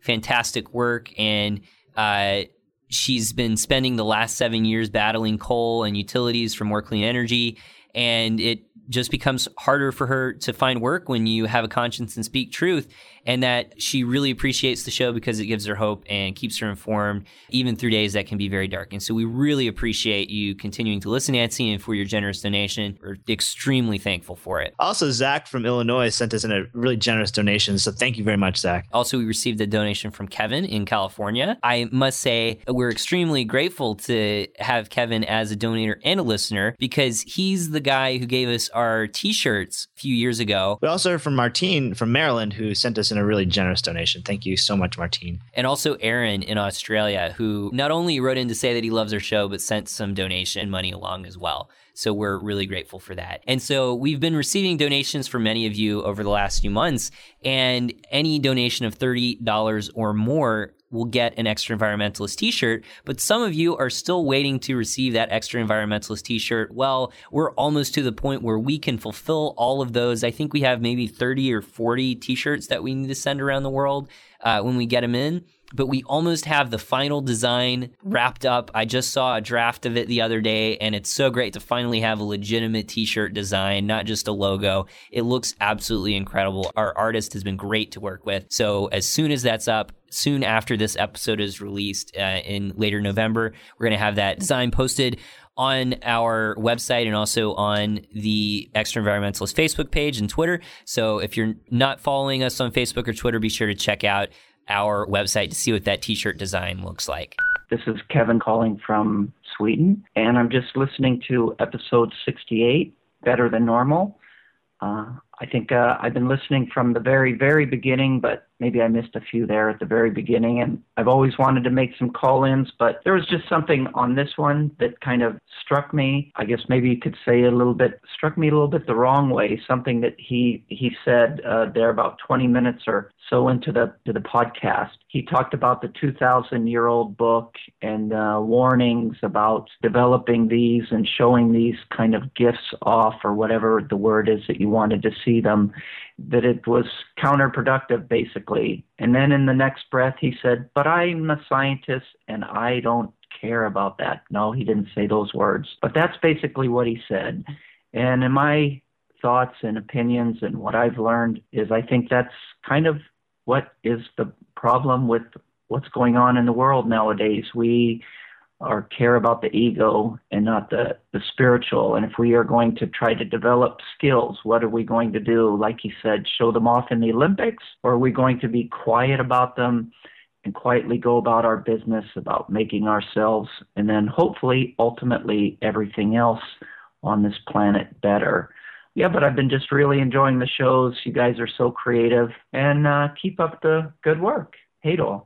Thanks so much for Kevin's really insightful voicemail all the way from Sweden, who has actually been there with us from the beginning. And we really do appreciate any kind of comments that we get. We especially appreciate the ones that are a little bit critical of the show. Those always are some of my favorite voicemails. I think I got to agree with Kevin on this one, because that was really the thing that was rubbing me the wrong way with our last episode as well with Dean Radin for our Halloween special, where for every year for our Halloween special, we're going to dive into some, fringe topics and see where it takes us. But this year we were talking about these superhuman capabilities that Dean Radin studies. And I got to feel the same way. Like, even if human telepathy and remote viewing and precognition is possible, I don't know if it can be harnessed in any way that's useful. And once it is harnessed in any way that's like repeatable and useful, then it basically becomes like the Darth Vader that he was talking about in the episode, where you essentially become driven by ego in demonstrating and using these things, and then it, shit goes sideways. Like, it doesn't turn out well. You basically turn into a Sith Lord or something like that, and you're lifting your fellow colleagues up and choking them, with the Darth Vader grip. Well, there is always the Darth Vader grip to be worried about. But, anytime you can expand human powers and human telepathy and remote viewing, why not try it? What's the harm in trying to develop those skills other than the Darth Vader grips? What is the harm, really? Well, Darth Vader grips are definitely pretty scary. But we also got an email from Dave, who wrote in, and he said that he enjoys our podcast and he's really amazed at the guests we've been able to interview, but Dean Radin is not one of them. And he says he sometimes hangs out at the Institute of Noetic Sciences, where Dean Radin resides. And Dave says that Radin doesn't grasp the fact that the concept of mind can be an illusion without being a meaningless illusion. And the psi stuff could be dangerous to one's delusions, even as it tickles one's funny bone and stimulates one's imagination to aspire to the power of gods and or demons. So Dave suggests that we get out of the shallow end of the pool. And so thanks for that, Dave. We really appreciate it. And I don't think we're going to be talking with anyone in the vein of Dean Radin anytime until maybe next year's Halloween episode. Who knows what we'll do for Halloween next year? It'll be interesting, I can tell you that much. And there's plenty of other episodes like the net energy, like the economic stuff that you can really sink your teeth into in our backlog, which is pretty extensive. And if you check us out on our website, which is www.extraenvironmentalist.com, you can find the list of all of our episodes right there, all free, all for you to download at your convenience. You can find us on iTunes, where they can also be downloaded. You can find us on Stitcher Radio and also on Facebook, where you can join the conversation. Find us on Twitter, where we tweet out some very interesting links and some of the things that you hear about on the show, the articles that we talk about here, and some other things that probably are not listed on this show. Find us there as well. You can email the show at podcast@extraenvironmentalist.com. And we love to get your voicemails on Skype and on our terrestrial voicemail number, 919-701-XTRA, where you can leave us a fantastic voicemail message like the one you just heard on this show. It's been a really busy month at the Extra Environmentalist here in November. This is the first podcast we put out in November of 2013, but we've already done 2 events on our live stream channel on YouTube at youtube.com/user/xenvironmental. We're going to be live streaming much more from there. So subscribe and find out when our live events are coming. We're going to be putting those on our Facebook and our Twitter page, but you can find videos on our website now of those 2 events that we've done this past month. One of them was with ecological economist Dan O'Neill talking about the steady state economy. And then we did another one, which is our first ever Extra Environmentalist live event on the idea of what really makes a sustainable city, what really makes a green city, considering all of these factors that we discuss on the Extra Environmentalist. They both went really well, and I can say that it was really just a pilot. We had some issues with the video and audio for the Green City event, but it's really just a pilot for what we're going to start doing next year in 2014. We plan to have 3 or 4 live events that we're doing here in Vancouver. That'll be specifically Extra Environmentalist themed, but we're going to have a few more that no doubt we'll do where other organizations or live stream on similar Extra Environmentalist topics. So stay tuned. Be sure to look out for more Extra Environmentalist events in the future. So thank you so very much for listening to the Extra Environmentalist. We could not do this show without your support. Have a fantastic day.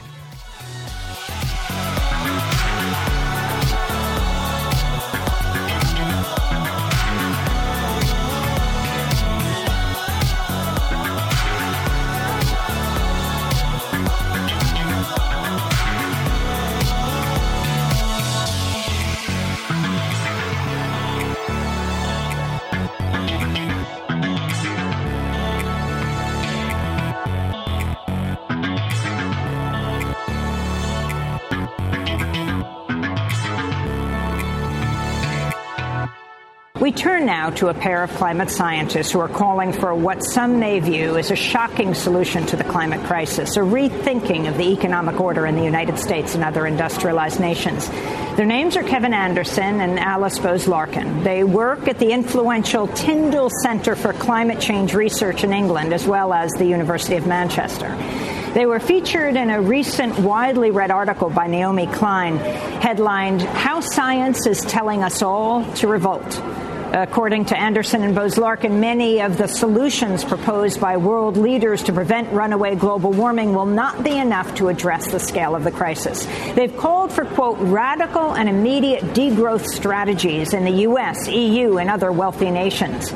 In the short term, the only way we can get our emissions down is to actually reduce the level of energy we consume. The levels of reduction we now need in carbon dioxide and therefore energy consumption are such that for many of us, for the wealthy of us certainly, we can't carry on as we're going now. So we'll have to consume less. And there's absolutely no way out of that. The maths are absolutely clear. Specifically, I mean, about what people use, for example, refrigerators, for example.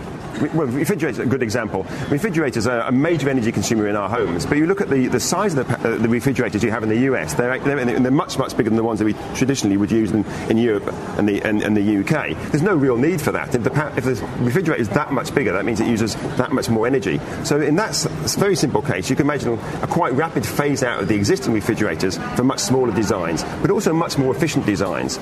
We would have to fly much less often than we do now. We'd have to think about even some of the issues to do difficult ones, but to accept maybe things like hygiene, where we've now normalised showering every day, sometimes twice a day. That means we have to change our clothes every day, and then we have to use more washing machines. So you see this sort of build up one thing after another, that over the last 10 or 15 years, we've moved from which were quite high carbon lifestyles to these completely profligate, extraordinarily high carbon lifestyles, and we've made them normal. That actually what we did 10 or 15 years ago, if we did that now, we'd think we were strange. Hey, wait a minute, just a minute. I was ready for the flight. Got my bags packed, waiting on the driver curbside. So just a minute, take a minute for the change of I was set to go, set to go. And I'm all you're waiting for. I'm all you're waiting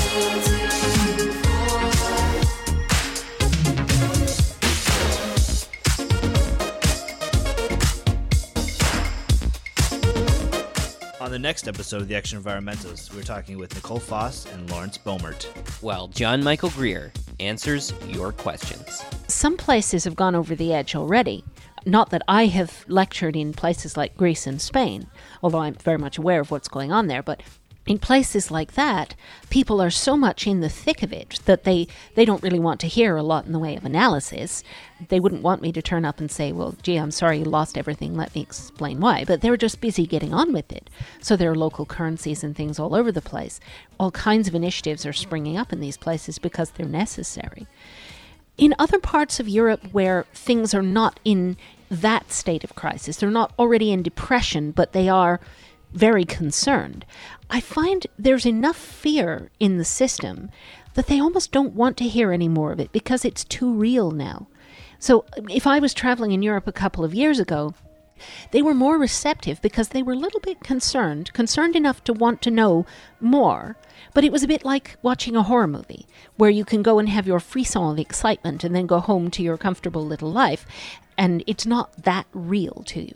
But when it starts to get real, what I found is that people often tend to shut down. If you actually want to have a future, if you want there to be a future for your children and grandchildren or what have you, then you need to seriously look at the lifestyle that has no future and say, I need a different lifestyle. I need to do something else. And then you need to act on it.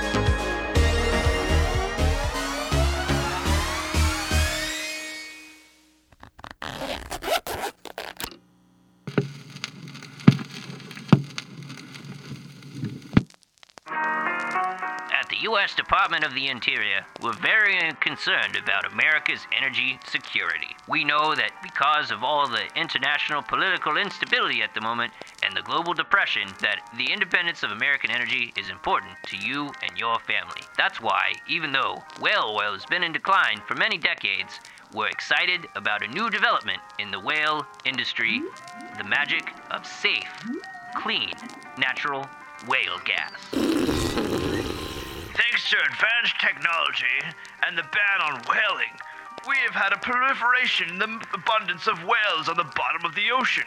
Now, instead of actually shooting the whales and bringing them up and carving them up for the whale oil that lives inside their bodies, we are now going to be capturing their flatulence. Unsurprisingly, whales have a lot of flatulence. At the U.S. Department of the Interior, we know that our boys on the whaling ship vessel Pequod have been working hard at the next fuel revolution.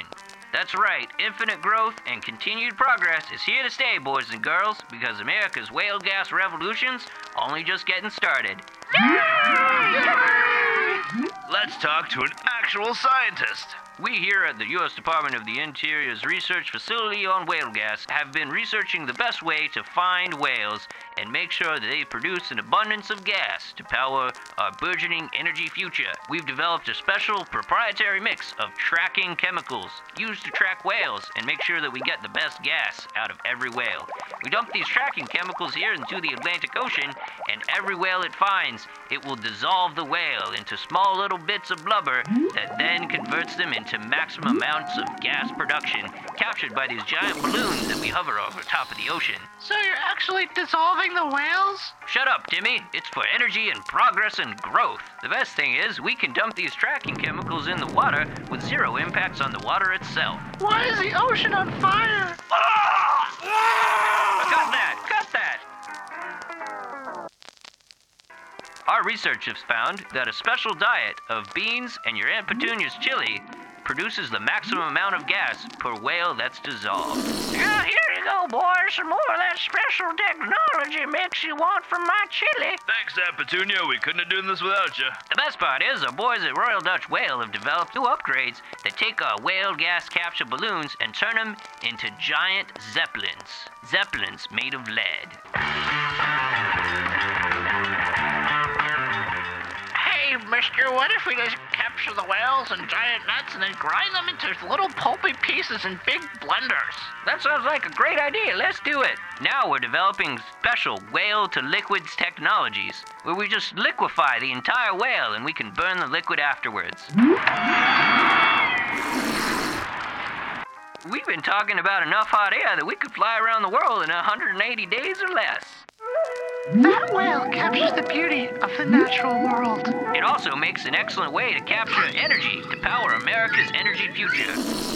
The public-private partnership of the Department of the Interior and Royal Dutch Whale, we're really innovating America's energy future. Safe, clean, natural whale gas.